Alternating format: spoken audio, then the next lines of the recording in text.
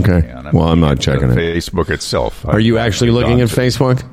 Looking at the Facebook and seeing our faces on Facebook. You know, we really should come up with a new way to start. Go ahead, Fred. No, I don't think Facebook would lie. When it tells you on the screen that it's now streaming on Facebook, why would it lie? No, but Maybe it could be a mistake. Yeah. That's the software from Zoom that's saying that's right. It doesn't actually say it's on Facebook. I mean, it says it's on Facebook, but it's no confirmation. Yeah. What I was going to say is, maybe we should come up with a new way to start the show. Because every day, maybe. It's just every day now, for as long as I can remember, the first words anyone hears when the subscribe button triggers the beginning of our program is you, me, or the three of us trying to figure out if we're streaming live on Facebook. Yeah. In the olden days, did you just start it right with the big intro and the music and everything? Or did you do the no, that's a good point, Fred. When we not that I know you're Dan, but I'm saying to Fred now. Okay. And I know who you two are. That is a point, Fred. When we first started this, or for years, the first thing people would hear is the intro to our show. And then we got into this thing where we talked for half an hour before we started the show. Yeah, that was back in the olden days. And then things have sort of changed. As we've gotten older and a little more grizzly, we tend to open the show with some bitching. or the thing is, we're just so cool now that we think, hey, we don't need intros. Oh, yeah. We can do a pre-show before the intro. And then we've had meetings where we say, listen, our sponsors pay for a mention at the beginning of the show, so we should begin the show with that. This episode of Humble and Fred is being broadcast to the world from our state-of-the-art Humble and Fred studios in Toronto, featuring flooding, from our well-equipped Brampton facility with Christmas lights in storage, and from Lisa's dining room table in Peterborough next to a Christmas tree. And is brought to you by the Retirement Sherpa, the Chambers Plan, Boron One, EVNet.ca, Palma Pasta, Bodog, and Kelsey's. And now here are two men who are so happy to be back in Canada again that they've attached Canadian flags to their cars. It's the I'll Be Home for Christmas guys, Humble and Fred. Thank you, Dan Durant. Very, very often what will happen is one of us will say something, and then it triggers something that the other person was thinking of saying. And that just happened when Fred mentioned how old and grizzled we are. Because I had written down something I wanted to talk to you two about. By the way, welcome to the show. Bill Brioux will be here. That's always fascinating. Every month, Bill drops in. We talk television series and stuff like that. And, maybe one day Bill should interview you, Dan, because he does a podcast. I mean, you've been on as many Canadian television shows as anyone, and movies and, American series, for crying out loud. Yeah. Dan just shit his pants. He doesn't go there, Howard. I'm sorry, Dan just shit his pants. Why? Well, if he was not going to go on, if he does everything he can to avoid, Mike Boone and Real Talk, why would he go on with Brioux? Dan doesn't like to open himself up to his profession. No. Well, and Dan's a recluse when it comes to being... The only guys Dan trusts to interview him properly are you and I. Mm-hmm. Yeah. Definitely a recluse. Yeah, Dan's he doesn't even Howard. Even when we ask him questions, he quickly changes the subject. By the way, before I get into what I was going to talk about, I did want to. I think this is Don Patterson, that Don Patterson who's a friend of yours who I sort of know through you. Absolutely, good man, Don Patterson. He's been at so many Humble and Fred events over the years. Well, yesterday, Don must have been listening because when we were talking about the entry requirements for the Kelsey's Christmas Spectacular, and by the way, only 2 more days, Tuesday the 12th and Wednesday the 13th. After that, we're cutting it off. But, Dan, you'll find this interesting that Don Patterson and you know Don from years at the train. Yeah, Donnie, yeah. Do you remember Donnie? I do. Sweetheart. Sweet guy, very sweet man. He entered. All it says is Mexican double dong wedding. I saw that. And that made me laugh. So that you can enter by just all the subject line can be Kelsey's, and we will now accept Mexican double dong wedding. Is that his request to come? Because you know where he lives now, Howard? You will find this interesting. Howard, he lives in Brights Grove, Ontario. And Dan, why would I find that interesting? Do you know why? No. Because there's a golf course there, maybe? Because Brights Grove is the home of Canadian golf legend Mike Weir. Oh, very good. Masters champion. 2003 Masters champion. That's right. Mike Weir. So that's where Donnie lives now. Now, I know there's a property in Hamilton that he frequents. It's a rental that he and his partner have. So he's back and forth sometimes. I would love to see him walk in because living in Brights Grove, don't see a lot of the guy anymore. How far away is it? I don't know. It's in the eastern 3.5 hours. Yeah, I'm sorry, western. It's like Sarnia area, right? Or it's right on Huron near Sarnia. Okay. Yeah. Well, he's if he wants to, Don is in because Mexican double dong wedding qualifies. So here's what I was going to talk about. That Fred he brought up something about being old and grizzled, and I was like, here's the problem with the three of us, and I think this happens to men in particular, but as we've gotten older, our concept of what older is becomes skewed because I look at you two and I'm being serious. Like, you guys look cool to me and in good shapes, versus a lot of guys our age, and you still have all your hair. All three of us still have some hair. And what I'm getting at is my idea of my dad's friends in their 60s looked a lot older to me. I'm looking around you two and I'm thinking, none of you guys fit my perception. I don't think I do, of what I felt of 60, whatever, 5-year-old or 7-year-old you. We just look different to me. We look younger. Right. Would you not agree, Dan? I would agree. A lot of people, that's also because people are taking care of themselves a little bit more, I think. 100%. But you're right, too. It's all a matter of perspective. As Fred pointed out, I saw one of the pictures of me a lot younger. And, I looked a lot younger back then. And, I don't think of myself looking old right now. Great point. Compared to that picture that I was looking at. I saw a picture of myself somewhere just 10 years ago. So I was 53. Now I'm 63. If math is, in the equation. So 10 years. Mm-hmm. And I looked, a lot younger to me in that picture than I do now. But yet in my normal day-to-day life, I don't think of myself as that old.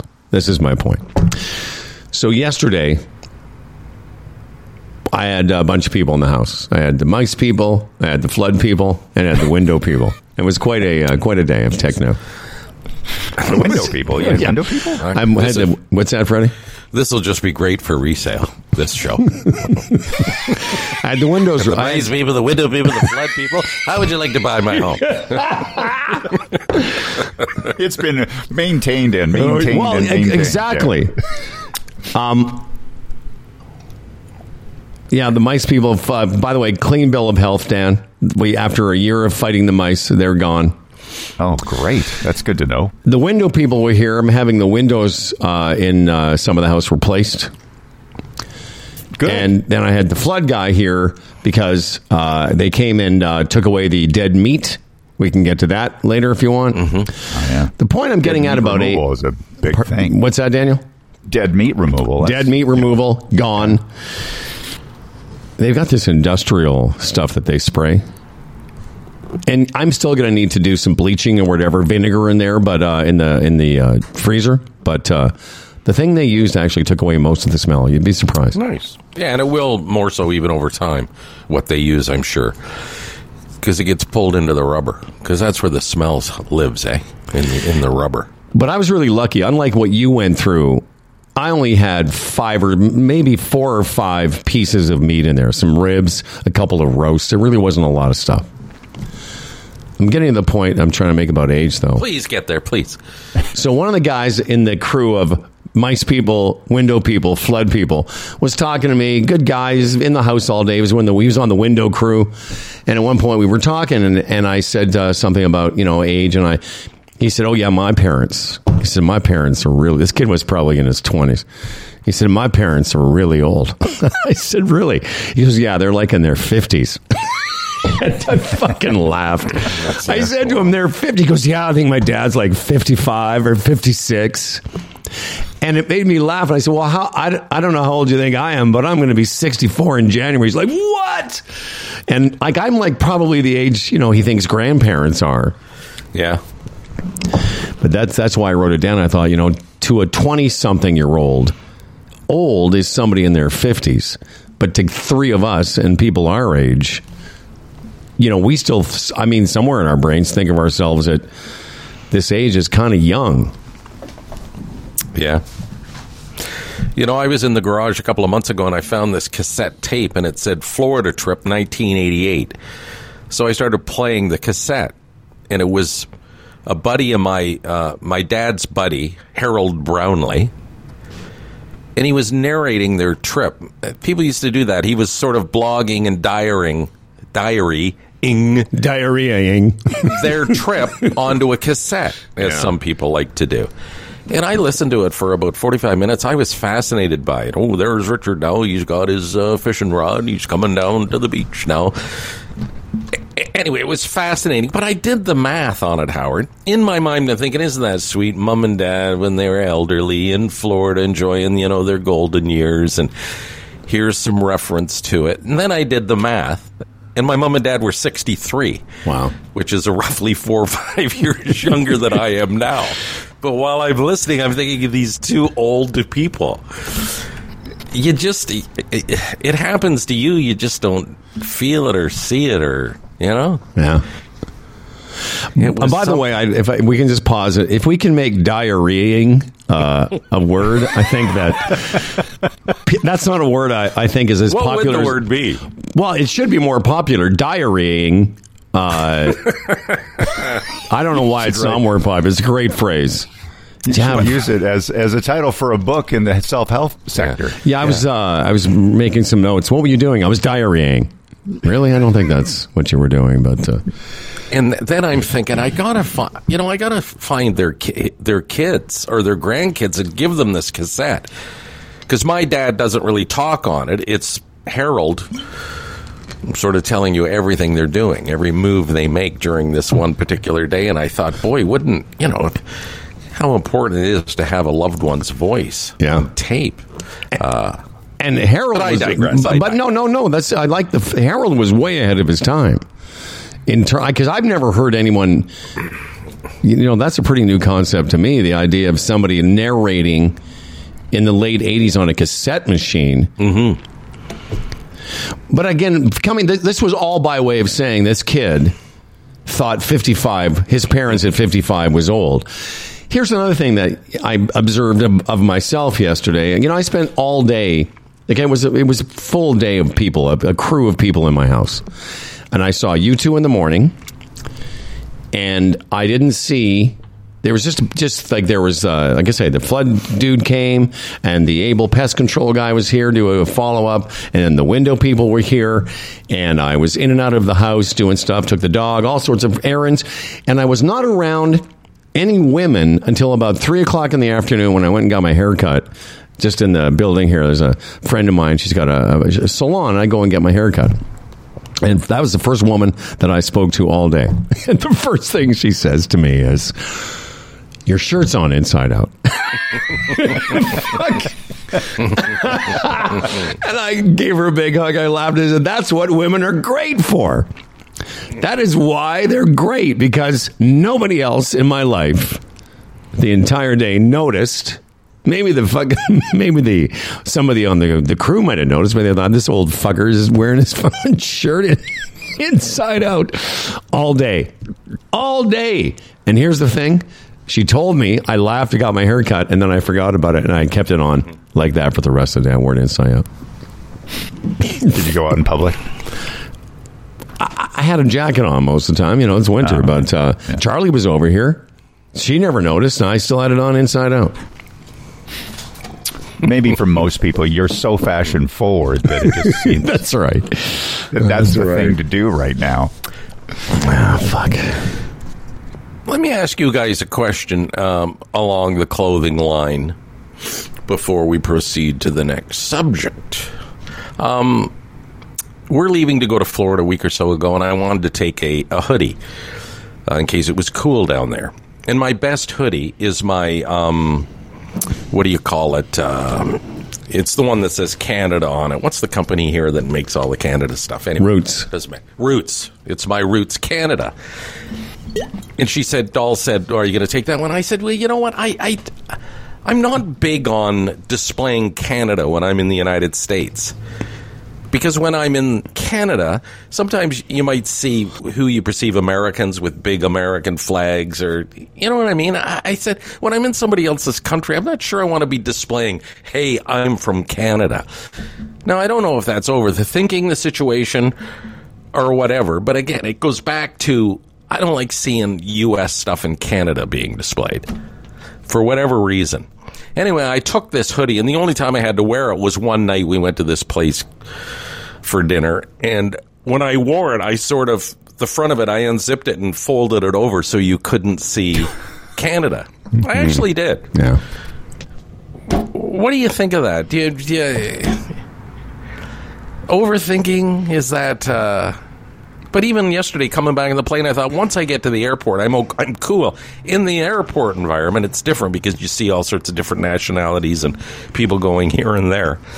But, well, yeah. I have thoughts about that. But, Dan, why don't you weigh in first if you have a thought or two? Often you're more contemplative. Well, I think you probably are overthinking it. Yeah. But the thing is, with Americans coming to Canada, America is such a dominant country and so screwed up that it's easier to get a different opinion and to invert that opinion. You have Americans doing it here.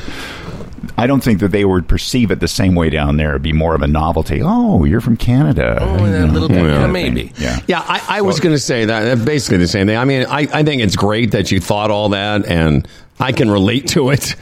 You know, like I have a T-shirt. We had a sponsor years ago here on the show, a cannabis sponsor, and the shirt's got the shirt still. It's like, well, you know, T-shirts can kind of get out of. They lose their structure. Well, yes, they do. Yeah, so this one still has some structure to it, so I like wearing it. But it's got a symbol on the front of it, just some thing, and then it says something cannabis. And I'm sometimes nervous wearing it because I'm thinking, okay, out in Mexico. No, I get it. Because I'm like, okay, is the cartel going to see me and think I'm horning in on their, business and take me out? Yeah. And then I forget about that. And I put it on Inside Out, and I don't give a shit. The best way to deal with a branded tee. Exactly. You should put your hoodie on Inside Out. It'd be fantastic. But I think, my thing is tied to Americans are so over the top. Yes. Most of their patriotism now is bullshit, as you can see. Well, of course. It's just so over the top patriotic. Look at me. And I just don't want to leave that impression. Look at me, everybody. I'm from Canada, even though I'm so desperately proud of it and so glad that I'm Canadian. It's just something that's gone... it's just gone through my... I never wear branded tees. Even if even if I bought something that had a Hilfiger logo or something, I don't like any of that stuff. I'm saying, other than I have a couple that I like that the kids have bought me. I have one that's got I wear it sometimes on the show. It's a T-shirt that just says 100% or whatever LA. And then I have another one that says YYZ, like the airport identifier. Mm-hmm. By the way, later in the show, I got a great airport story or an airplane story. Okay. But the problem with T-shirts are expensive. Like just plain white tees. I went on. I was actually, because I came back a couple days ago, and there's a couple T-shirts I can't wear anymore. They're just they have no structure. I've sweated the shit out of them, and they have a bit of a stink to them. Dan, they do. Even after washing. Yeah, I've had them for so long that every time I wear them, a little bit of the the BO from the last time. Yeah. Oh, that's stink, bro. Yeah, man. Come on. A Tide Pod can't deal with that. No, it's just. But I was looking at. Should get that meat spray for the refrigerator.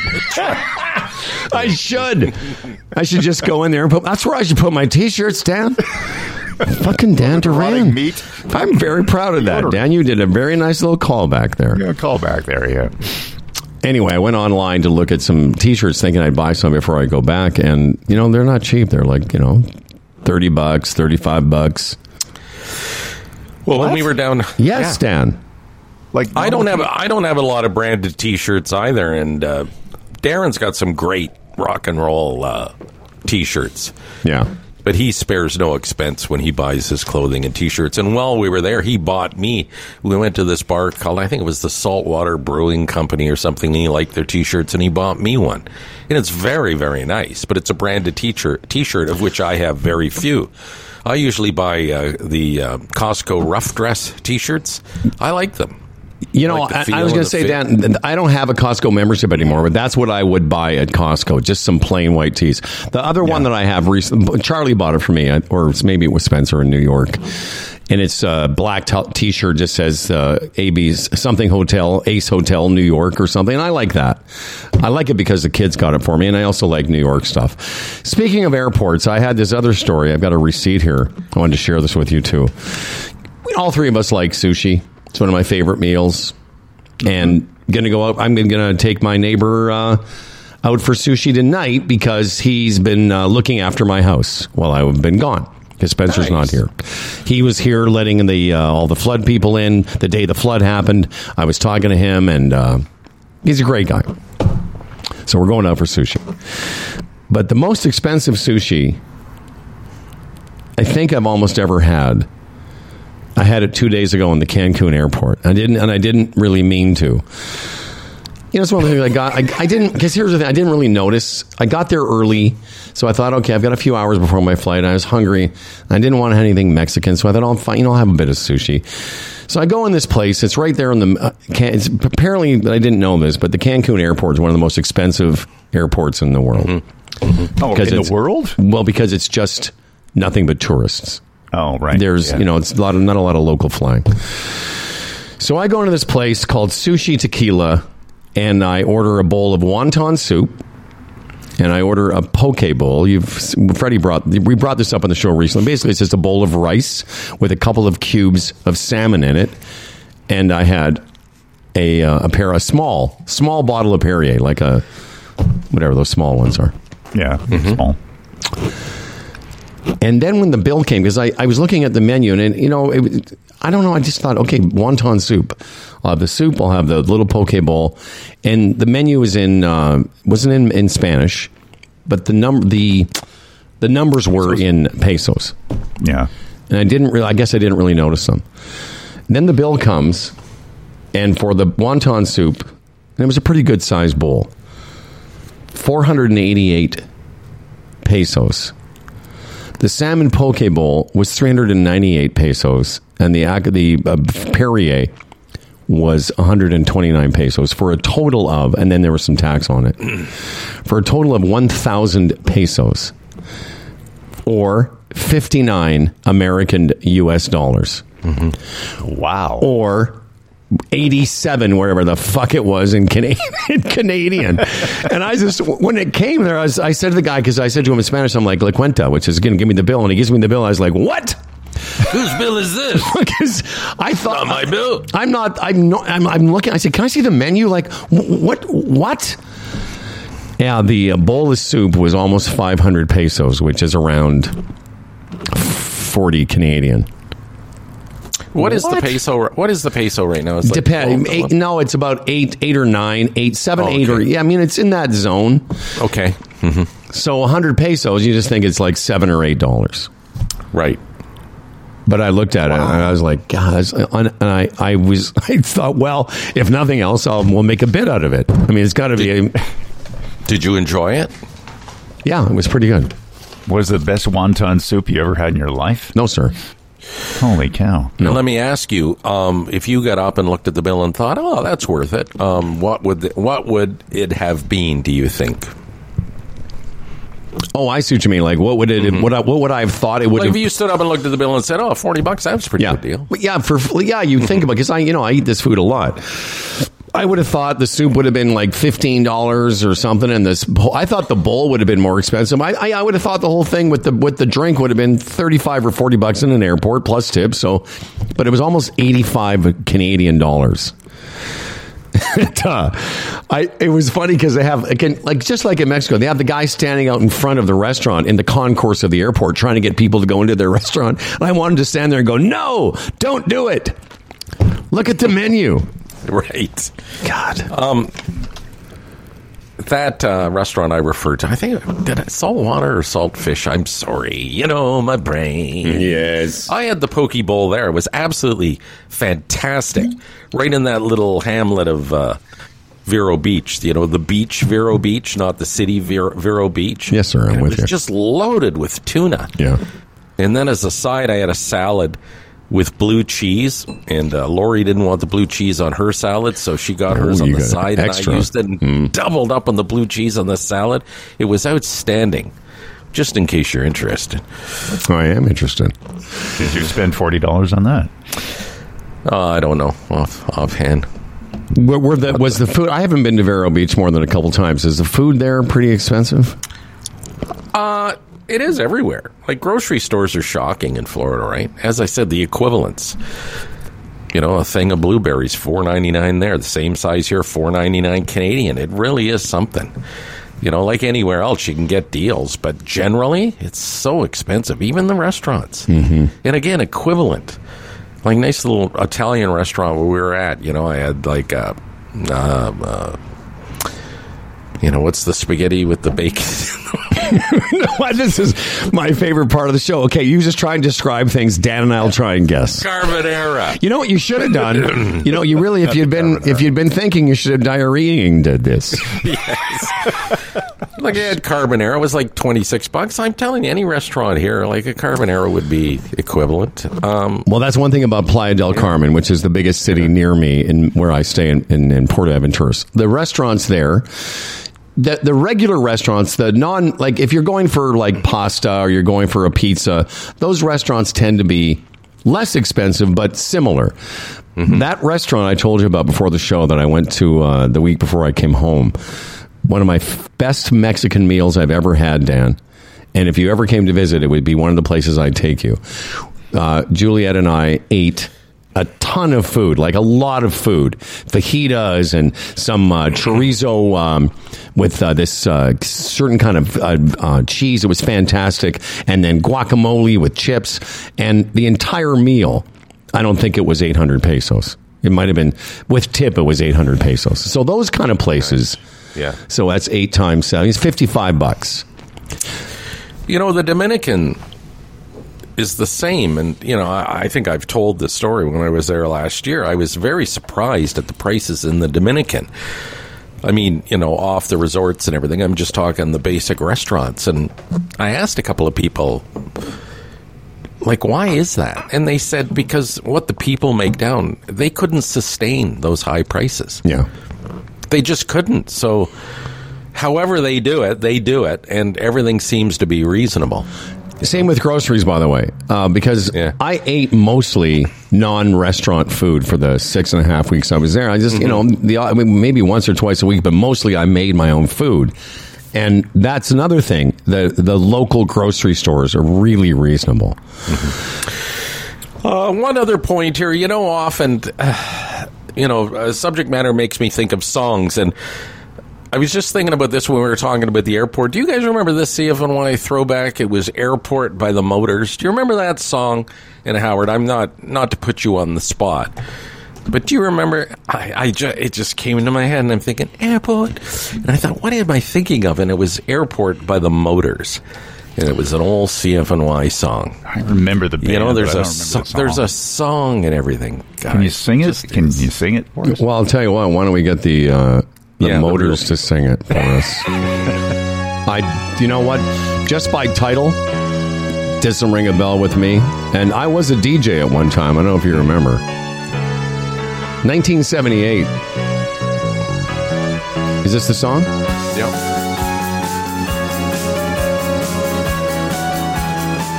That was 78, man. Yeah, 1978. When you and I were still playing disco music in Moose Jaw. That's right, yeah.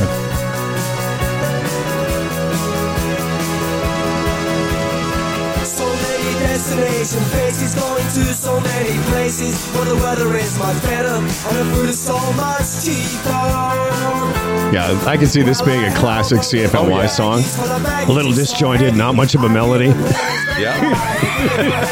To take my love away.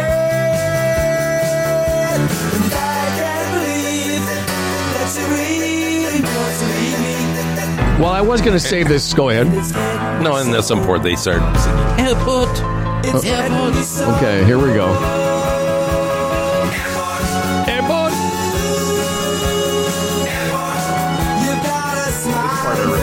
I'm keeping this, though. This is a good... I'm adding that to our like songs because, airport stories come up all the time. All the time. Including this one. I was going to save this for later in the show, but we got to let Dan go in a second. So before we do... This is a story as soon as I saw it, I thought, it's so typical of guys. By the way, can I just interrupt you? Please do. This first half half hour of the show. Yes, sir. You could just lift it and rebrand it for your Aging with Energy. Absolutely. Travel show. Love that. That's exactly what it's been. So thank you, Dan. Danny, you're giving me a warm one, right? Dan, you're giving Fred double dong fucking double dong Mexican wedding feelings. Double dog power. Double dog power. Okay, so I was going to save this story because as soon as I saw it, I was like, yeah, that makes total sense. According to a survey, nearly half of men...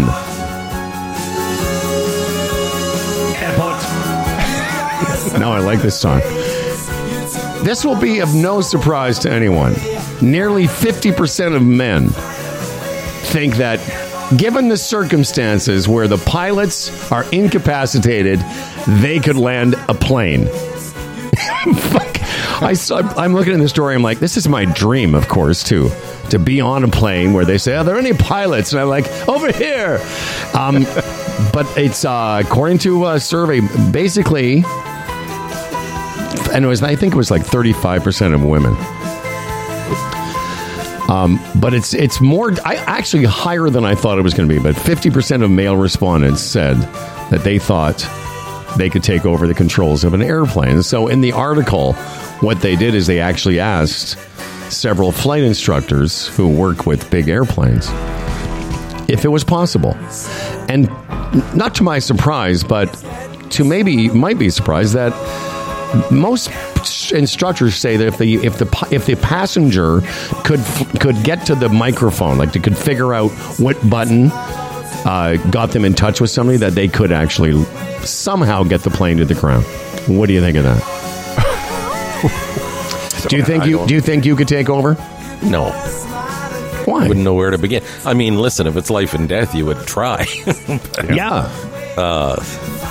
No. So the biggest hurdle is actually communicating with the world. To start with, yeah, it's one of, not the biggest, but it's one of the hurdles. I just think it's funny. I wouldn't know how to do that. Sure you would. You'd get in there and you'd like look around and there'd be like, okay, there's something. You especially would look for like the radio stack. Right. But the thing that I just thought... Whatever the headphones are plugged into. Exactly. Yeah, exactly. Okay. But I just thought, okay, 50% of men think they can land the plane. So that means like the stewardess comes on. I'm sorry. The flight attendant, doesn't have to be a woman. The what do they call them? The in charge comes on and says, both pilots or whatever are incapacitated. Is there anyone else want to try landing this plane? And there's a fucking stampede of men just falling over themselves to get to the cockpit. 50% of the people, most of the people on the plane are like, no, but half of the guys would be like, I can do it. Sure.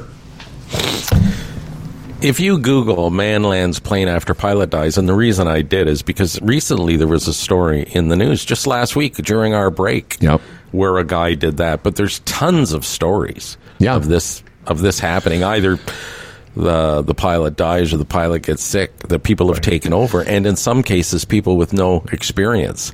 But those stories, Fred, if I jump in again, those are small planes. That's not a 777 Dreamliner. Right. Okay, it happens quite often, and I know the story you're talking about where somebody took over.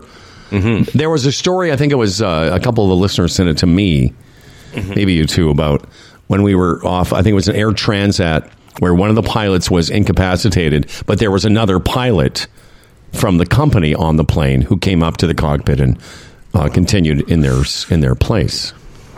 You know, Dan had to go up there. He'd sit in the chair and he'd think, "Oh, how good is the stereo in this thing?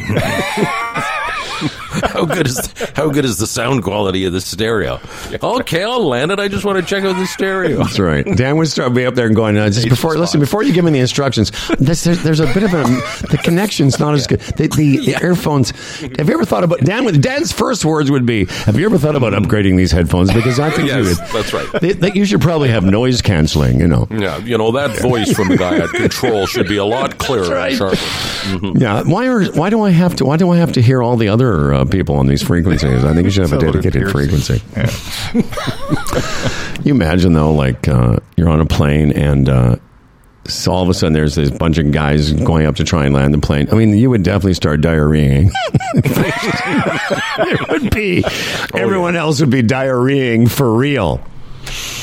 All right. Well, that was a lot of airport talk, and now we have a new favorite airport song. Airport.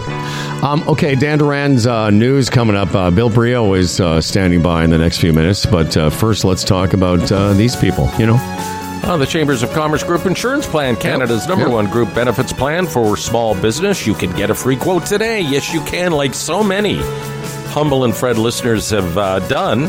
A small business, they've taken the time to check it out, and the results have been fantastic. Yes, a small business can be part of a benefits package. Pooling, the way they organize these things, the way it's set up, look into it today. Your small business can have dental and prescriptions and travel and therapies. Certain levels you can buy in at. And as we say, that the travel alone is exceptional for a benefits package. It really is.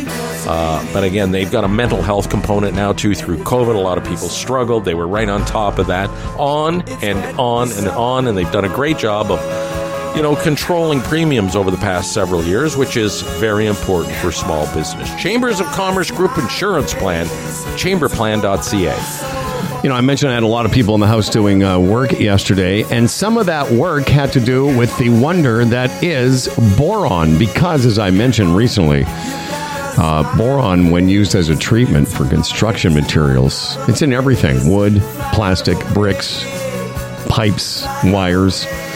Boron helps to protect from mold, fungus, and insects, of which I've had them all. One of the things that, of course, we're bringing up this company, boron1.com, because they support our program. And as we've come, we're not trying to hide the fact that we're in business with these people. And, we appreciate, as Fred would tell you, we appreciate everyone that supports our program. What do we want you to do? Just check them out. We can't make any promises. You don't have to invest in the company, but certainly find out what the company is doing, and then maybe you will want to take a look at it. Boron1.com. Go find out what is boron and what they are doing at boron1.com. Yeah. All right. We went through. We burned through a lot of subject matter there in the first 40 minutes, but there's still lots to go. I want to assure people that we will be able to fill the next 45 or so. Absolutely. We were talking about that Shohei Ohtani yesterday. Have you seen the contract details? No, I have not. Bizarre. He's a very trustworthy young fella.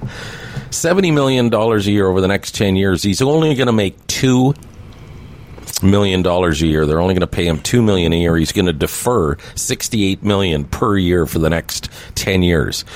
Now, it's some luxury tax thing they have in Major League Baseball. Apparently, it's to get around that. But I'm sorry, I'm not sure I understand. I mean, I get it, but I mean, what does that mean? A luxury tax, meaning that it doesn't... It's what I wish the NHL had. The thing is, they have like a salary cap. It's called a soft salary cap. If you go over it, you have to now pay a tax on it. Okay, got and that money goes to the lesser team. Got it. Right? Mm-hmm. So the Dodgers are right up there. So apparently it's to get around that. But in this day and age of, climate change and global warming and Donald Trump close to being president of the United States again and Putin and all these whack jobs around the world, would you really want to be deferring $68 million a year for the next 10 years? Like, I'd be thinking, boy, 10 years from now, are we even going to be here? But that's the deal. I mean, yeah, I get what you're saying. I get you. As far as trusting, I mean, I'm sure there's something in those contracts that the Dodgers as an organization will be paying him. If there's baseball, they'll be paying him forever. Right. Oh, yeah. Yeah. But maybe that's another case of overthinking. But when I heard that yesterday, I'm thinking, boy, if I had all that money, would I want to be pushing it off year after year? But that's the deal for Ohtani, and I don't know if the Blue Jays were offering the same thing or what. But the more we hear about this, the idea of him coming to the Blue Jays was just so far over there. It wasn't really ever going to happen. He just wanted to be a Dodger and play in Los Angeles. Mm-hmm. But that's the structure of the contract. And I was surprised because I could almost see the Jays doing something like that. But you think the big, bad Los Angeles Dodgers in that market, why do they need or want to do that? And what the actual answer is, it might be tied to the luxury tax or whatever. But that's the deal. You know what surprises me about that story, though? Yeah, what's that? $2 million doesn't seem like a lot. I mean, it does seem like a lot. It's going to, let me just, my caveat being, yes, I know it's an enormous amount of money. But for a guy in Los Angeles, like, you can burn through $2 million on an apartment. I know he already has money, obviously. And endorsement money. $40 million a year in endorsements he makes, and that was part of the story. Right, there you go. He doesn't need this money. The deferral, is tied to his endorsement potential. And last year he made like $40 million. Yeah, so that answers my question. $2 million in salary isn't like you'd think he'd want more, but he doesn't need it because he's making 40 on the side, which can easily pay for multiple locations in the Los Angeles basin. Yeah, no, I get it. Let's get Bill Brioux settled here. Our last Brioux.TV appearance of the year. It's always great to commune with Bill Brioux as he takes his place in front of the Humble and Fred microphones. Billy Brioux, don't says connecting to audio. We still don't see him. We still don't hear him. By the way, for you, sir, I got another story from the world of sports that I want to bring up after Bill that I think is, I think it's controversial, and I'll explain why I believe that. Here comes Bill. There he is. There he is. Dicking around with Bill Brioux knows what he's doing. Good morning, gentlemen. What, Bill, you new to this system or something? Well, it's not 8:15 yet. Well, it's 8:14:26, my friend. See? That's my point. As I was saying, we always enjoy our visits, and let's tee it up. Brioux.TV, of course, was where you find all things Bill Brioux. And I just want to say this is your last appearance on the Humble and Fred show of 2023, and as always, it's been our pleasure to have access to someone of your entertainment and television acumen. I always enjoy talking to you guys, so feeling is mutual. Well, our pleasure is your business, right, Billy? That's right. Let's start with business. This first story in your notes, CBC, more in red than Catherine Tate's hair. So Catherine Tate is the head of the CBC? She's the CEO, yes, yeah. What's going on? Well, last week, CBC announced that they were going to have to eliminate 10% of their workforce, I think around 600 jobs, because they are 125 million, or projected to be 125 million in the red, and that's not good. So they're going to have to cut some jobs. And she made the announcement, and then she went on the National, and Adrian Arsenault, the anchor, interviewed her. And hats off to Adrian, because basically she's taken her boss. She really didn't. She did a great interview, and she basically said, "Well, are the executives still gonna get their bonuses this year?" And Tate stunningly hemmed and hawed and said, "Well, we haven't made a decision on that yet." I mean, the only possible answer to that is no, not while we're firing 600 people. And by the way, I'm going to work for $1 this year, and that's not what she said. How doesn't that blow you away about big business corporations, be it CBC or anybody else, that you're a losing proposition and people are still being bonused? Yeah, no, it's criminal, especially with the CV. It is. Yeah, you're playing with our money, right? It's $1.3 million, billion dollars annually. Now that's split between French and English, radio and television. They do provide a lot of services, digital services, all over the country, way in the far north. Their reach is broader than any other broadcaster. Nonetheless, they're also got their hand out looking for money from the funding agencies, just like CTV and Global and Rogers. So you got to get your house in order, and this isn't something that just happened this year. No, I have no the idea of executives in getting bonuses while their companies lose money, and that isn't new. I mean, look at the crash of 2008. All those companies that were being bailed out by the U.S. government, Goldman Sachs and the like. Their executives still got their bonuses, which is again bizarre. The CBC, we tend to think of it, and I like what you just pointed out, Bill. They do cover the country in a way that private broadcasters do not. Right. Yeah. I don't think. If you look, I was going to say, I don't think the argument is should there be a CBC.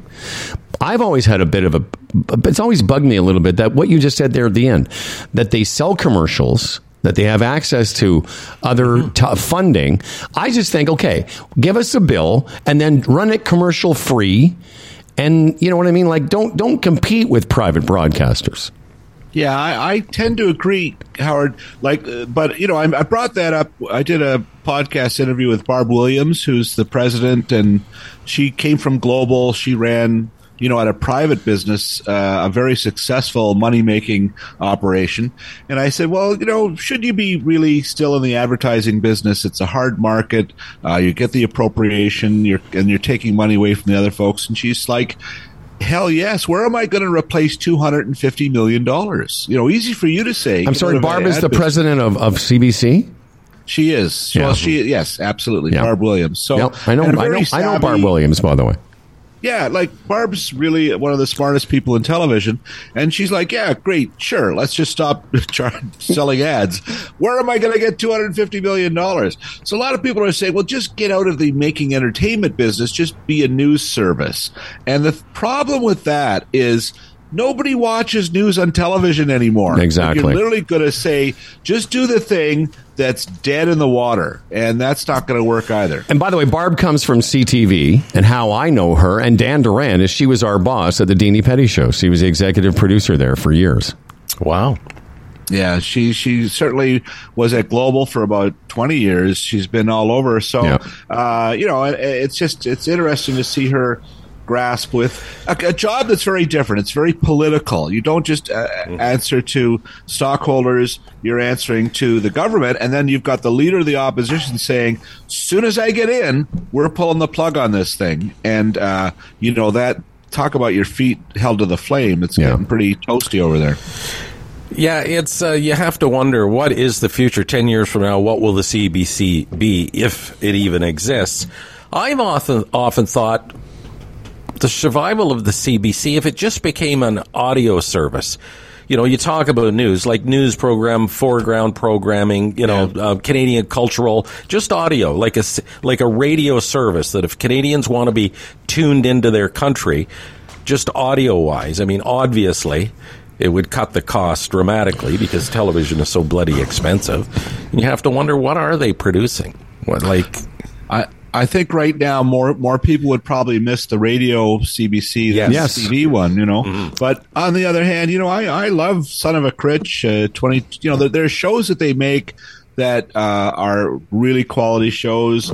Even things like Family Feud Canada. Okay, it's a copycat show, but they do a good job of it. No one else did it. What the hell? Again, they do. And again, my brother, who is he's been a television producer with CBC his entire career, and he's listening.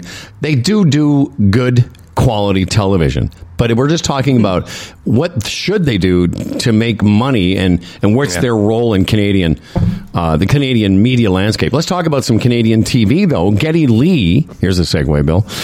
Geddy Lee has I heard about this, a documentary series that's streaming on Paramount. Describe this for people who have not heard of it. Well, they're all in the title. It's called Geddy Lee, Our Bass Player's Human Too, and it's streaming on Paramount, 4-part series.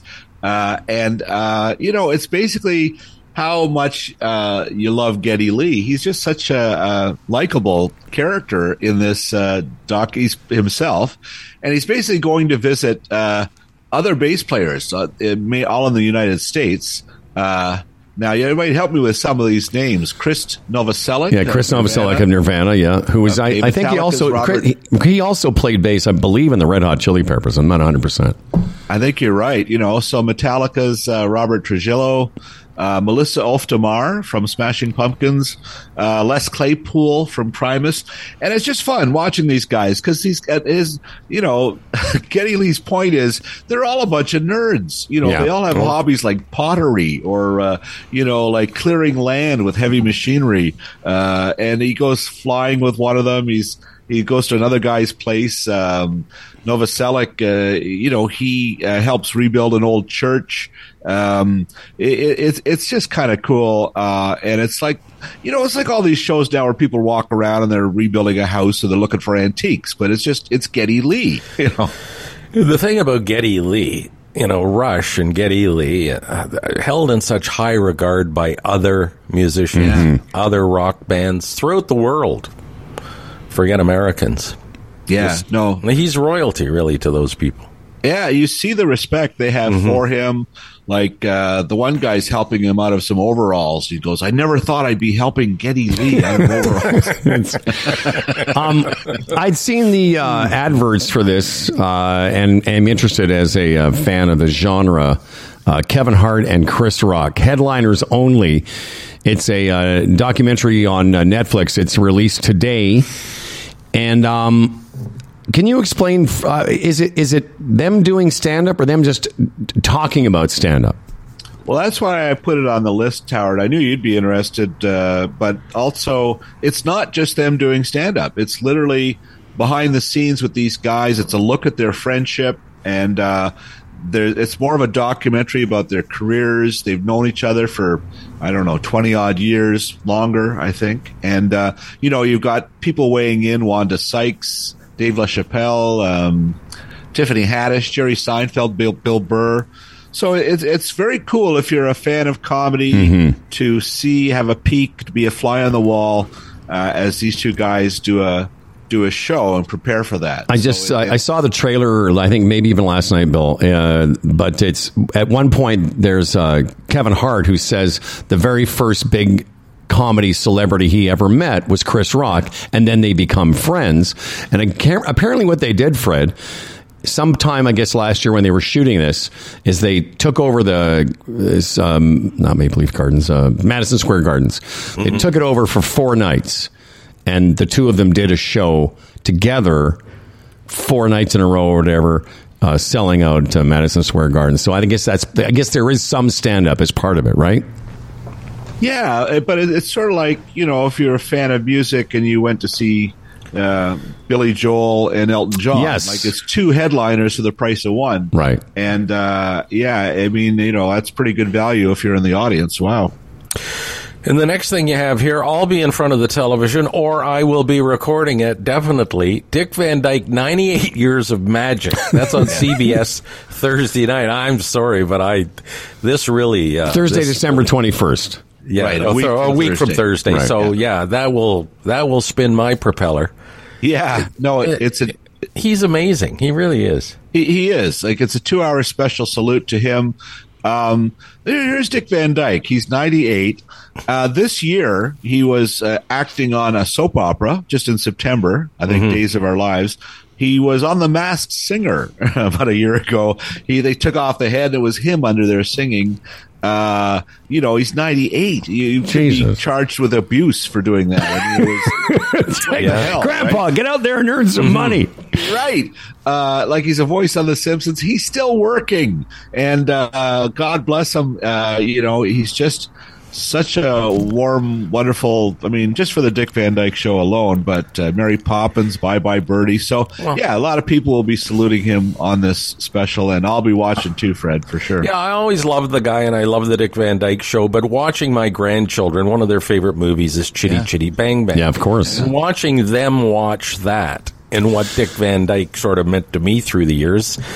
And to think he's still alive on top of it all is it's amazing. Well, I can't remember if it was, I think it was last time Bill was here, I was talking about the Mary Tyler Moore documentary that I saw, Fred. Yeah. That I still haven't seen. Which you honestly, if you, I'm going to watch it because I still, for me, Dick Van Dyke was less about the Dick Van Dyke Show, although I've seen it obviously in retrospect, but more about the guy in Mary Poppins, the chimney sweep. Yeah. And the fact that you're like he's still able to get up and what is the term for being able to get up and move around at his age and still wants to mobile. Yes, mobile. That's right. That's the word. He's ambulatory, whatever that word is. He is exactly. It is pretty fascinating, but I loved. That's one of my favorite parts of the Mary Tyler Moore documentaries. Him and her interacting and how they got together. I was at a press conference 20 years ago in L.A. with TV critics, and it was for the Gin Game, and it was Dick Van Dyke and Mary Tyler Moore were reuniting to do a version of this for PBS. And, I'm big. I have 50 episodes of the Dick Van Dyke Show on 16mm film. That's how much of a Van Dyke Show nerd I am. Anyway, I'm standing in the lobby waiting, and there's Van Dyke and Moore, and they meet for the first time in years. And they hadn't seen each other. One lives in New York, one in L.A. Van Dyke walks up to her and starts dancing with her, and they start singing together in harmony. And I just thought, well, this is it for a TV writer. Here's my card. Take it back. Thank you, ladies and gentlemen. I just, and then at the press conference, they admitted that it was a funny press conference, that they actually really had more of a connection. It always looked like Rob and Laura Petrie were really into each other. Well, these guys were, but Moore just blurts, I never understood why we never had an affair, which was pretty funny. For kids growing up in Southern Ontario, part of the attachment we have to the Dick Van Dyke Show is like when we were kids, if you were off school, you played sick or whatever, there was I Love Lucy in the morning, there was the Dick Van Dyke Show. Yeah. CBS out of Buffalo would run all those shows in the morning. And it was just such a part of my life, and I think anybody in Southern Ontario, the Dick Van Dyke Show, all the reruns, they were reruns 50 or 40 years ago. It's a good crazy point, Fred. Yeah. Like, they actually had to rename it the Dick Van Dyke Show Daytime version when you saw it in the day, as I did and grew up watching it that way. Even like Bonanza had to change their name to Ponderosa. Why is that? The day. Well, they thought, I don't know if there was a legal reason, but they seemed to think that was a marketing reason. They had to change the name if it was still on the air at night. Hey, speaking of Ponderosa or Bonanza, that bizarre program with Lauren Green and his sons and Michael Langdon all living on the Ponderosa there. The gay family? No, just the fact that there was there's a joke from some other comic. He had like 3 sons from like 5 different wives. They all looked different. One of my favorite jokes about the Ponderosa is like his eldest son was actually older than him. Pernell Roberts. Anyway, my brother sent me a note this morning, CBC television producers. I see Bill is on the show. Bill's latest podcast talks about his connection to Lauren Green. Your connection to Lauren Green? Well, no, actually, the podcast episode is currently this week's episode is with a guy by the name of Andrew Clyde, and he is the general manager or the executive producer of an amazing DVD set, the complete Bonanza series, and it's 431 episodes. It's all remastered from the original camera negatives, so you won't see a better DVD box set. And it's crammed with extras, including a lot of stuff about Lauren Green that came from the CBC. Dr. Telescope did a profile of him in the 60s, and on and on and on. It just, the extras are amazing. One of them is me talking to Michael Landon from an interview in 1991 that this Andrew Clyde, who spent 15 years putting this thing together, found out that I did this, and it's an extra on this DVD set. So it's the complete deep dive into a show that in the 60s more people watched around the world than any other TV show. It was very, very popular. But you talk about stuff that doesn't age well from a political correctness standpoint. Yes. Hop Sing I was just wouldn't fly today. Just going to say that. And of course, Hop Sing they had would not fly all today. these men living alone with an Asian character named Hop Sing. Yes. Well, the thing is, though, now you can see Hop Sing in high definition 5K. That's right. It's a much more defined racist footnote to a series. Well, there's another footnote as well. My brother pointed this out. I think I'd heard this story about my father. Maybe you don't know, or you've heard me talk about. My dad went to the American Academy of Dramatic Arts in New York City. After World War II, the Canadian government allowed the veterans to they paid for the guys coming home from the war. They paid for their schooling.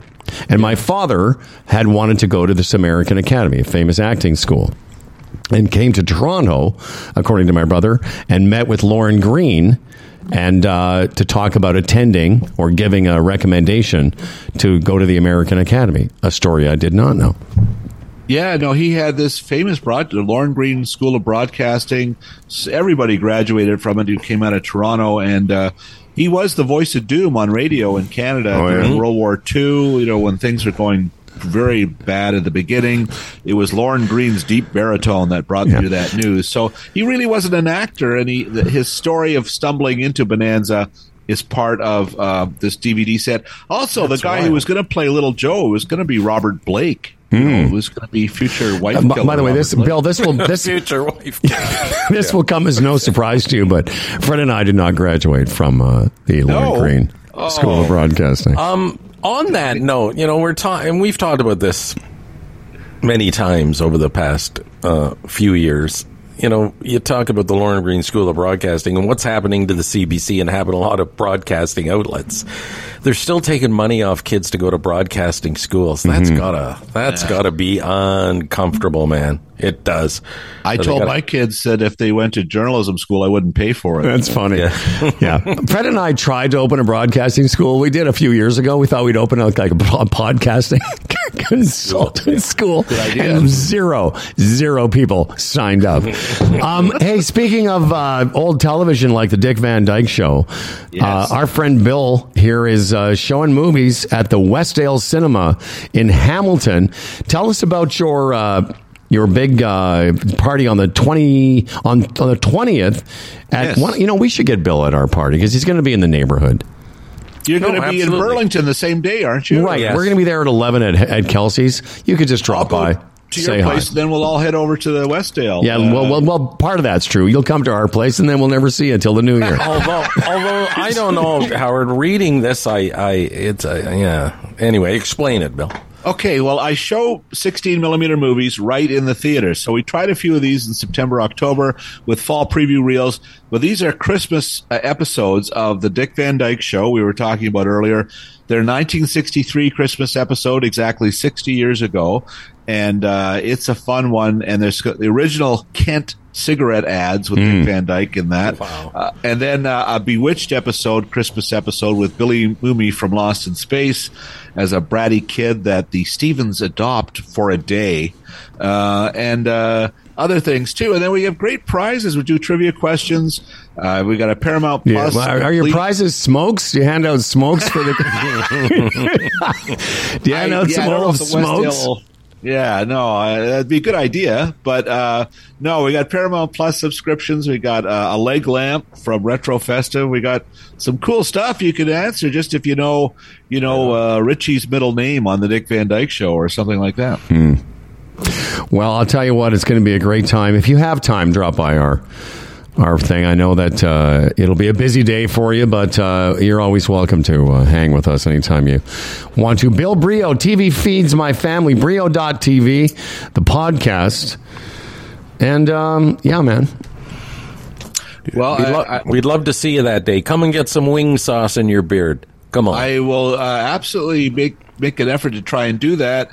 When I did the other shows at the Westdale, there were folks there who heard about it from Humble and Fred. So, just shows your show has weight, my friends. Hey, maybe we should drop by the Westdale as well, and you can bring us on stage and we can sign up people for our podcasting school. There you go. All right. Three birds with one stone. Exactly. Yeah. Bill Brioux, it's great to talk to you, my friend. You too, guys. Take care. Thanks, Billy. See you, Fred. We have to take care of some business here, Fred. We're getting behind, so why don't you lead the way as always?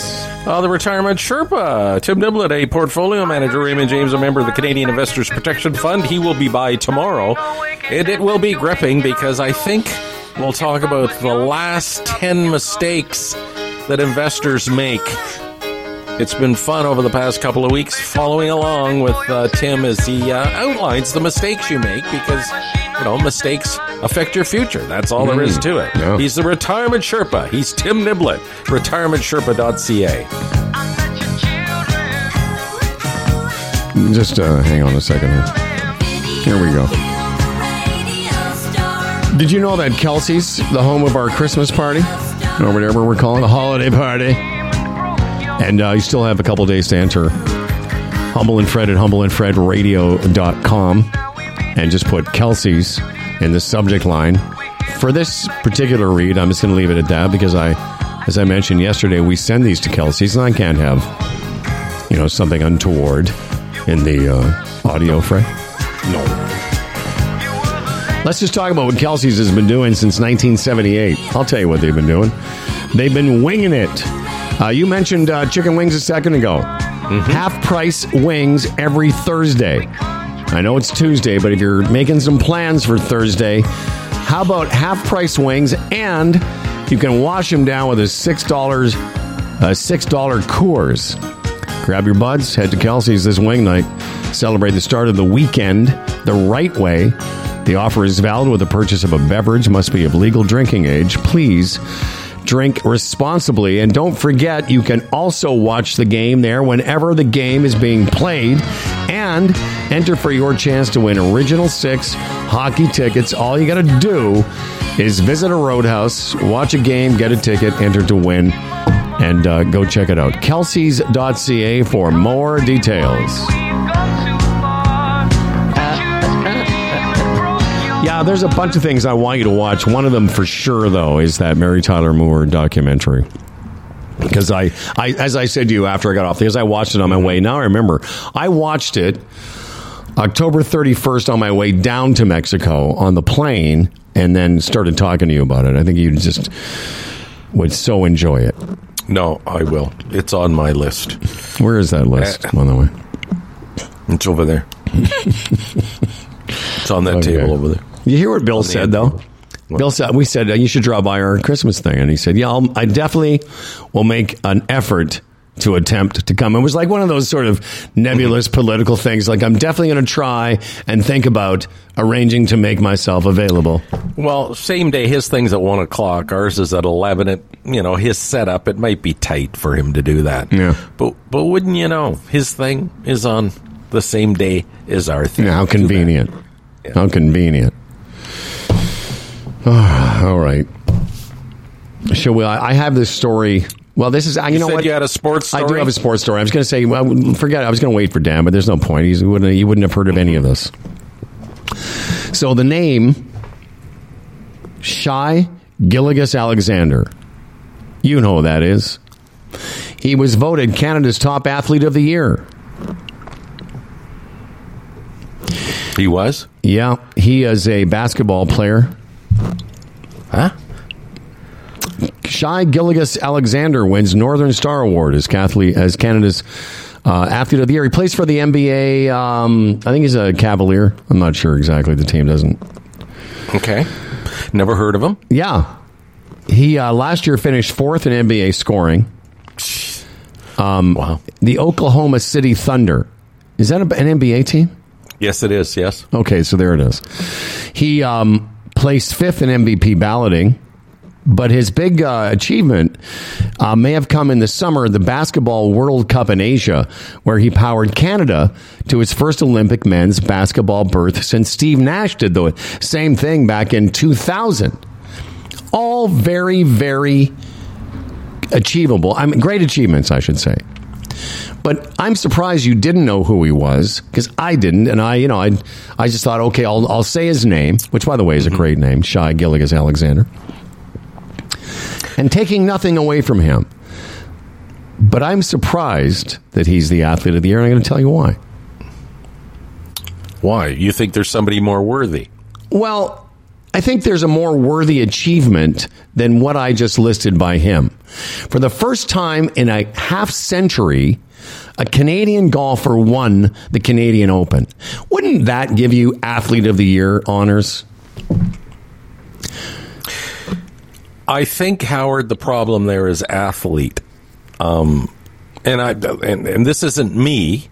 I would just think they would look at those achievements by a basketball player, as far as the word athlete goes, would supersede a guy winning one golf tournament. Well, here are the people he beat out in the balloting: Connor McDavid, hammer thrower Cameron Rogers, and swimmer Summer McIntosh.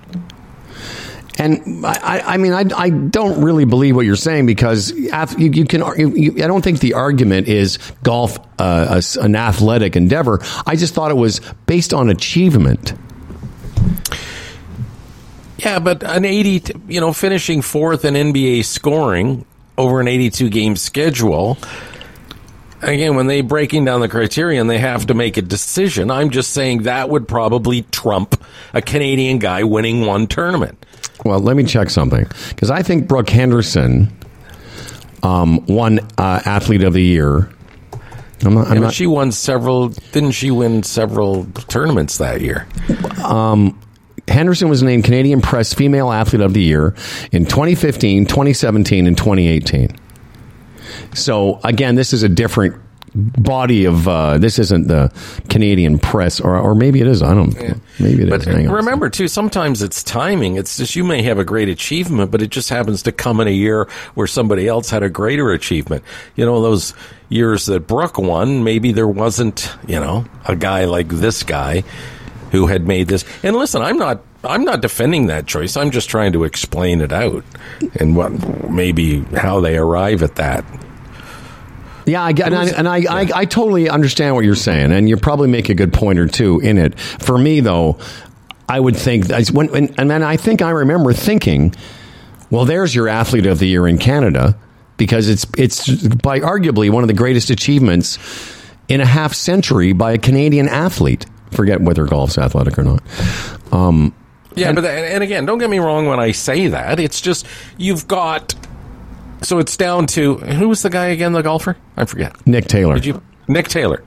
So you have Nick Taylor and you have this basketball player, and it's not so much that, not to take anything away from the athleticism of golf, which it includes, obviously. It's just when you're making those final thing, it's just a grueling 82-game schedule, and then, this guy, he won that tournament. Let's look at the rest of his body of work for the year. I think basically that's what it comes down to. Did Mike Weir win in 2003? I don't know. Let me see. Let me find that out. I'll just go. Yeah, research that, would you? I'm researching. You Mike should know. Weir. Whenever we research things, we do not use Google. We use our research department. We go to the library. Right now, I'm going to the library. Yeah. My athletes of the year. Yes, Mike Weir. Mike Weir. Mike Weir. Where is it? It doesn't. Athlete of the year. Athlete of the year. I can't confirm this. He did win the Sil Apps Award. Okay, no, because here it is. He's a great hockey player. Yeah. No, it says Mike Weir for his outstanding play. Weir won the Lou Marsh Trophy for Outstanding Canadian Athlete of the Year. Yeah, it was called the Lou Marsh back then. Yes, absolutely. Yes. Uh-huh. And fucking Mike here is like, I did mention it. I mentioned that it was formerly the Lou Marsh Award, and then Mike saying, Toronto Mike, our producer, saying they found out Lou Marsh was a bit of a racist, so it got a new name. Oh fuck. Okay. So Weir won it for winning the Masters. Mm-hmm. Brooke has won it 3 times. By the way, just so people, this young female golfer has won more professional golf tournaments than any male or female Canadian golfer ever. And this kid's unbelievable. And she's such a nice kid, too. Oh, without a doubt. Just a sweet, Remarkable. sweet kid. And but so all I'm saying, whether it's the Lou Marsh Award, racist, or the whatever they call it now, the the Northern Star Award, I mentioned Shai Gilgeous-Alexander, taking nothing away from Shai. Mm-hmm. And again, Gilgeous-Alexander, great name. I just would. I was surprised when I saw that. I really was. I thought, that's a pretty big achievement. I would think, in fact, as a golf prognosticator, that winning the Canadian Open, I'm going to say this, might be even more of an achievement, a Canadian winning it, by the way, folks, for the first time since the 1950s, than Mike Weir winning the Masters.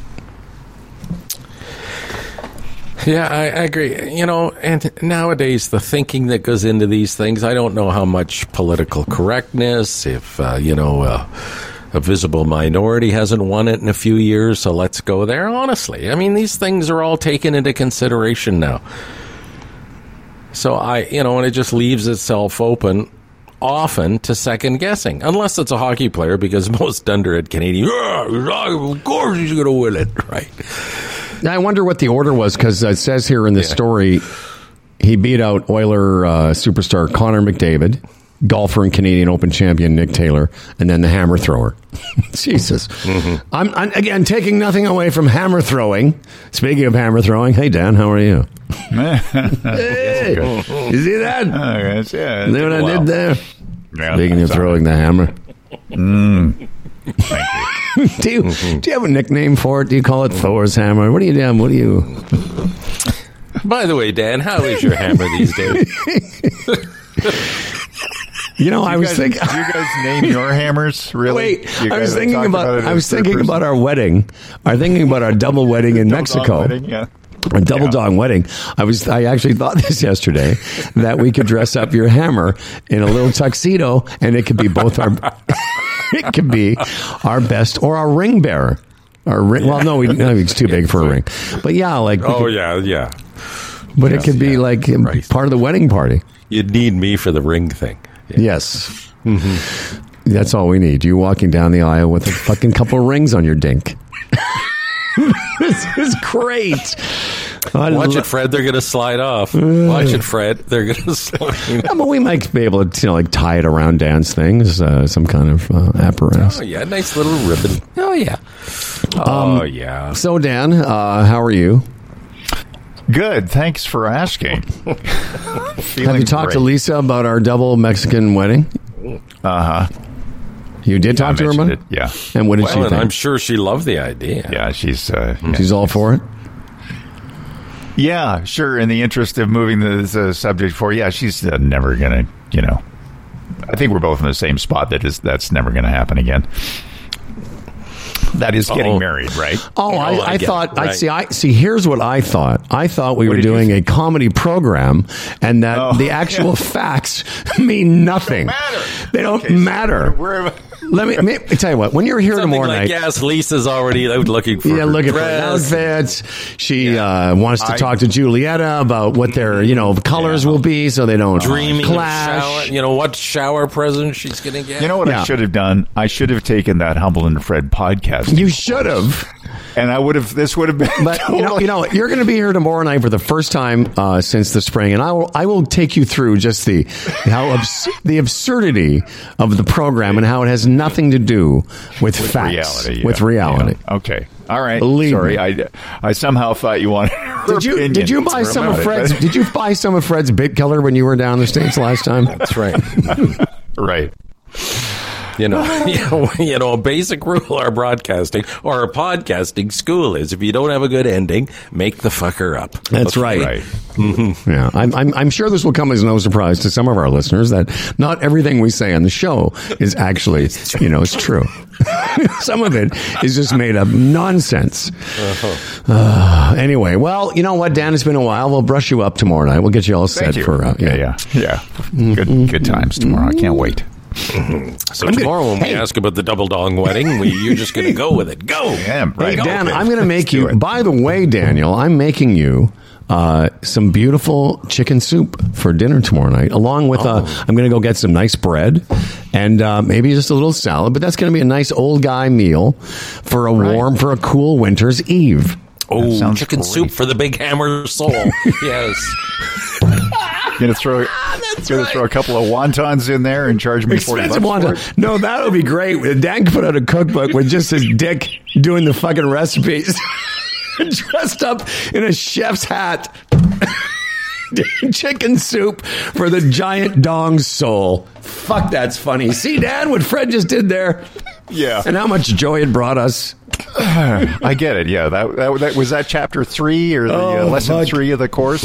No, it's just Dan's hammer. Where's Dan? Oh, he's in the other room. But I'm surprised your hammer doesn't have a fucking Instagram account. Danny's Dong. Recipes with Danny's Dong. Oh, my goodness. Well, isn't this been a lot of fun? We have to do Dan's news. Oh, right. Yeah. And let's see, I've done Kelsey's. Have you got Bodog left, right? Yes, I do. I'll tell you what, good Dan. news Frederick will be included with that. Okay, well, before we get to the good news that you have, let's listen to this. When the puck drops, it's time to play. It's easy to find your next favorite game at Bodog.net. Check out the latest sports odds and get free tips to help you score this hockey season. Visit Bodog.net today. #MakeAPlay. And what do you have to say, Frederick, about the Bodogs? Well, what I have to say is yesterday when I was doing the Bodog spot, it was a 13.5-point pick, the Dolphins over the Titans. We just assumed the Dolphins would win and extend their record to, 10-3 or whatever, and be another game up on the Buffalo Bills or, maintain their lead. Well, you never know with sport, do you? You never know. The Titans upset the Dolphins last night. I believe the score was 28-27, which allowed the Bills to pull a game within them. For the wild card, actually. Yeah. And, hey, listen, the Dolphins are still 2 games ahead, but look at the final 4 games of the season. There is a path, even to the division title for the Bills. When you look at the Dolphins schedule, look at the Bills schedule, and the fact that they meet on the last game of the season. So there you go. Whether you're a sports bettor, a horse racing fan, a poker, casino player, Bodog, your number one source of online gambling entertainment, from their industry-leading odds, world-class sportsbook, and feature-rich poker room to their fully loaded casino and racebook, they've been providing Canadian players with an unparalleled gaming experience since 1994. Dan Duran's news today brought to you by the Electric Vehicle Network. All electric vehicles available for you to rent. Visit rentelectric.ca and download the app. You can get a Tesla if you want. I was there yesterday. I got Teslas. Right now I'm driving a Nissan Leaf, and I'm going to tell you, for a city car, this thing is fantastic. And it has that EV acceleration. So they've got those, they've got Teslas, they've got all kinds of stuff for hourly and daily rentals available. And you can give them a call at 1-800-387-9391. Use the promo code HumbleEV and get $40 off your first rental. That's right, rentelectric.ca. And it's located conveniently in the Etobicoke area, 427 in Dundas. Actually, it's about 10 minutes here from the Humble and Fred studios. So, Dan Duran, if you really wanted to do good for the planet, you could get yourself into an electric vehicle eventually. I will do that. Okay. It's on my list of things I want to do before I die. A car that's electric. Yes. You could, plug it into the end of your wiener and charge it up. Okay. Is that too stupid even for you, Fred? Is that too much? You're like, okay, now you Sitting here trying to think how that would work. Complete the circuit. So Exactly. energy There you from me go. goes to the His car, hammer the is so car, impressive. It generates electricity. Oh, it's a 60 But then watt. again, it's like a big windmill, right? It's a 60 amp service. Just stick it out the Hey, window. right. This is going to Charge be while traveling. Yeah. yes, charge it up. This is going to be exciting. Next Wednesday, when we do our program at Kelsey's, we're going to hear this song performed live. Now, here's to a fella named Dan Duran, a hell of a guy with a hella big wang, the quintessential anchor man. His voice is nice and low. Dan Duran, the anchorman comes. As for credentials, he has none. Can't tell a headline from his bum, but his voice is nice and low. Dan Duran, the anchorman's here. He's prone to falling off his chair, but he's got a big wang, so he don't care, and his voice is nice and low. My voice is nice and low. And now live from the matrimonial home, live from Dan and Lisa's house, where it's starting to look a lot like Christmas, that made-up holiday that Dan loves so much. Here he is. Dear to my heart. Here he is, ladies and gentlemen, movie anchor Dan Duran. All of the year stuff is diarrheaing out to the world right now. And word of the year, you may have heard that Merriam-Webster picked authentic as the word. Authentic? Authentic. Interesting. Next year, Now, it's, by the way, means not next year false. it's going to be diarrheaing. It's got to be. We got to make gotta that be. trend. Yes. Oxford chose the term riz. It's a slang word that means Riz? Is that slang? Riz. What is that slang for? I was going to say something rude, but what is it for real? It's riz. R-I-Z. No, what's it slang for though? It means style, charm, or attractiveness. Oh, you have Riz. Yeah. That's like I thought that was what Jesus did on Easter. He riz. Riz from the dead. He riz from the dead. Yeah. Anyway, but here's Pantone's color of the year for 2024. It's Pantone 13-1023, which is A shade of what? the name is Peach Fuzz. Really? Peach Fuzz is the color of the year for Pantone for 2024. And what is that? Like, obviously, it's a peach color, but like a light peach, a darker peach? It's like a lighter fuzz? peach, like fuzz okay. of peach, kind of right. fuzz. And Excuse my ignorance. Is it the color of a peach? Like pretty close, I guess. Well, that's the origin of the fuzz part is the peach Variance, peach yeah. fuzz, yeah. Or if you'd like 13-1023. Captures our desire to nurture ourselves and others. It's a velvety, gentle peach tone whose all-embracing spirit enriches mind, body, and soul. That's a lot of work. That's a lot of work for one thing. It is. In fact, there's more if you want to play some some word. What do you need? Some elevator music. There's a word salad that the executive director of Pantone Color Institute came out with. Okay, hang on a second. Here you go. In seeking a hue that echoes our innate yearning for closeness and connection, we chose a color radiant with warmth and modern elegance. A shade that resonates with compassion, offers a tactile embrace, and effortlessly bridges the youthful within the timeless. And that's Peach Fuzz. That's Peach Fuzz. It's a lot of work going on there. Or Pantone 13-1023. Cool. That's very well reported, Dan Duran. Yeah, I'm so on top of the colors. Hey, if you really want to know all the paint colors too, Martha Stewart's got on her website. There's a whole list of all the colors that the paint companies have come out with for next year. And it's not peach fuzz. Most of them are blues and sort of charcoals and stuff. In that world is what they're predicting. Okay. Dan, do you mind if I change the subject because I go I right do have ahead. What do you got? Some other news? No, not. Do you have any other news? Because I had a question for you too. No, that's pretty much it. Have you exhausted the information? 1023 yeah. Now, well, you know what? We can move on. No, if there's you had more. another news story, Dan? Well, I was just going to touch on the fact that Jack Smith is taking Donald's Well, claim to there the you go. Supreme Court. He's doing what? He's taking the claim that he's immune to all prosecution or whatever. He's absolute immunity. That whole thing. Jack Smith took it directly to the Supreme Court. And what are they saying? Well, they just and they jumped right on it and said, yeah, okay. Like within a day, they all kind of agreed that they will hear it. And what this will do, it's sort of an end around by Jack Smith. It will expedite the trial and probably make it happen on March 4th. Because it will eliminate a level of appeal, consideration, consideration. So it's encouraging. Get that big, fat, useless orange piece of shit in jail quicker than. But you never know with that panel of really, conservative. Yes, mm-hmm. Yeah. I mean, they may just decide to hold the whole damn thing up forever. I mean, they could act on it quickly, or just we'll decide on this later. Well, I'm glad you brought that up because we really haven't talked about Trump much. I know we've only been back a couple of days, but we've kind of eased off of Trump because we had the and still going on. And there's still a couple hundred kids, children, babies, grandmothers being held hostage by the Hamas, who aren't a terrorist group; they're a youth organization. But there's another story in the States. You guys may have seen this. A woman who, speaking of the Supreme Court of Texas, was denied an emergency abortion.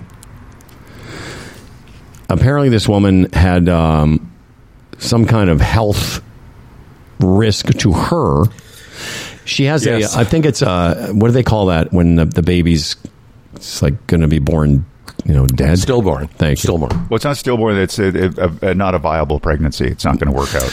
That's it. The chances are very, very likely that it would end in a stillbirth. But between now and then, it can do a lot to her. So to sort of save her life and future health because the baby's pretty much not part of the picture. So these fucking Americans... It took a week, but they ended up denying her an abortion because they love fucking Jesus. No offense. Because they love Christians, they would say, okay, she had to leave the state to get an abortion. Now, if you don't think that's fucked up. Oh, it's horrific. When you read, and who is the governor? Is his name Paxton or something? Something like that. So... Where is it? And he kept saying, it doesn't meet the criteria. It doesn't meet the criteria. No, she can't have an abortion. Easy for him to say. Yeah, a man. The asshole. Yeah. I'm trying to think of the name, Kate Cox. Kate Cox is her name. Yes. Yeah. Anyways, she couldn't get an abortion in Texas because, they would rather, they don't do that because they love Jesus. Ken Paxton is the Texas Attorney General, but he's also been... Okay, he was the guy. He's a shady character. Yeah, and by the way... It was up to him. It was up to him. Texas already doesn't have an exemption. Check this out. Nothing winds us up like America. Check this out. Texas already doesn't have an exemption for rape or incest. Mm-hmm. The fuck is wrong? When the Roe versus Wade was overturned, they were all over it. They moved quickly. That state... Yeah. And it's funny what all these people, all the people, you hear about it all the time, like Joe Rogan, that imbecile. Sorry, I think he's a fucking moron. Yeah. Oh, by the way, he went on an anti-Canada rant last week, apparently. Oh, did he? Oh, yeah. Oh, yeah. So you know why Joe Rogan moved from California to Texas? Freedom like this, Howard. Yep. That we're talking about today. So just think about it. He left California because Texas is a much freer state. Oh, he's so free. I got no time for that guy. We'll go look up the thing. He went on a anti-Trudeau, anti-Canada rant. I think, who told me, he's America's smart guy for dumb people. That's Joe Rogan. Yeah, exactly. This woman had been to the ER numerous times. So basically what they've ruled now is rape, incest, or life-threatening the woman.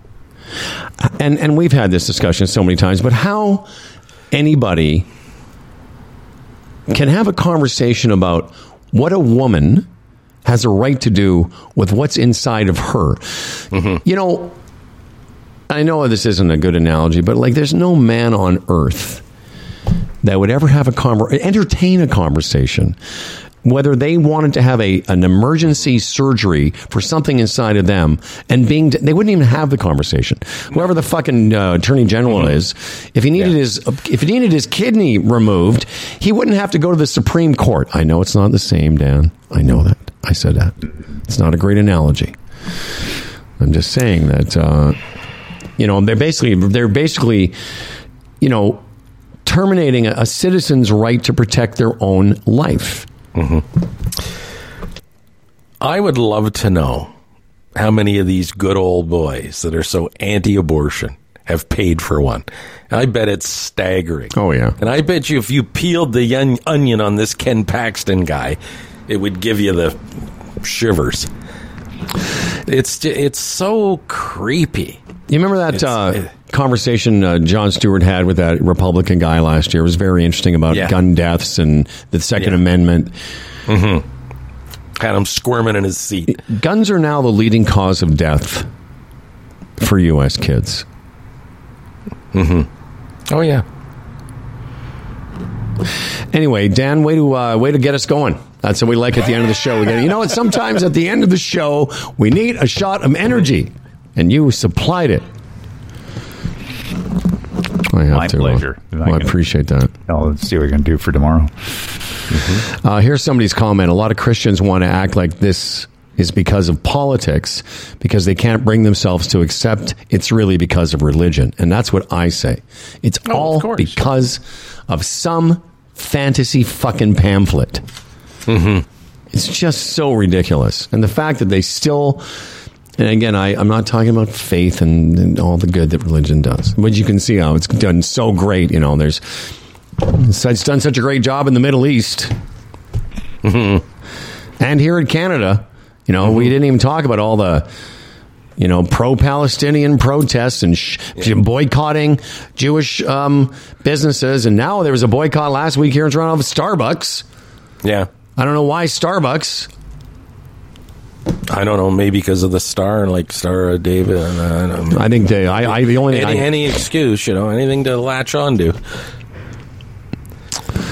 Anyway. I'm looking at this Ken Paxton, just his profile here. Children: Tucker Paxton, Katie Paxton, Madison Paxton, Abby Paxton. He has 3 daughters. I wonder what they think. I don't know how old they are. It doesn't say, but if he's 60, these are functioning young adults. What do they think of Daddy, or have they been brainwashed? Yeah, they're totally brainwashed. Yeah, I met a few. Well, he's been through a lot of I think he just avoided impeachment in that state, and he faces felony fraud charges and an FBI investigation is still ongoing with him.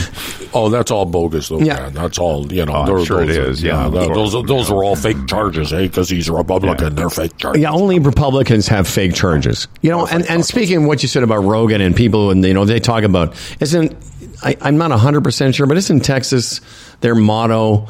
Live free or live free or die or some shit.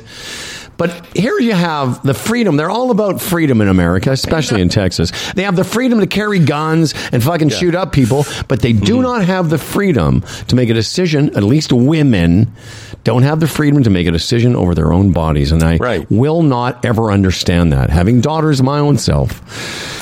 Yeah.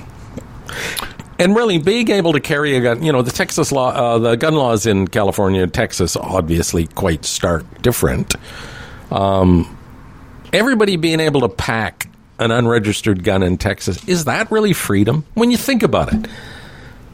So when you're in the streets or you're in any situation where there could be a confrontation or anything could happen at any minute, do you really feel that free that you could be, you could be shot? Is that freedom? Or is having gun laws that sort of protect the masses a better feeling of freedom? It's just so hypocritical. And that's why it's so hypocritical. It is. And again, this is the Rogan. He sits there with his big fucking bulldog head, spewing all this shit all the time, trying to sound like the smart guy when he's a fucking idiot. Well, that's what I said. It's like they have the freedom to walk around with guns, but you don't have the freedom over your own body. By the way, the guy we're thinking of is Abbott, I think, is governor of Texas. Is the governor. You're right. Yes. All right, Dan. Again, way to wind us up. We were all ready to have a nice little end of the show. You mentioned Trump. He goes crazy. I go crazy. It's crazy, on Dan. The crazy side. On the crazy, because you're talking about Joe Rogan. I go into anti-religion. It reminded me of Musk and his whole Twitter thing. Have you guys thought about how much longer Twitter's going to be a thing? And what, like, are you going to move over to another one of the, what is it, Threads or... I tried Threads for a few days. I couldn't care. I mean, the Twitter thing for me is I get a lot of news from it, but I also engage in a lot of, lately it's all been, if you follow me on Twitter, you know what I've been engaged in lately, which is just, trying to defend, Jews. That's my new, thing. Oh, fuck. Yeah, I know. I hope you're not attacked.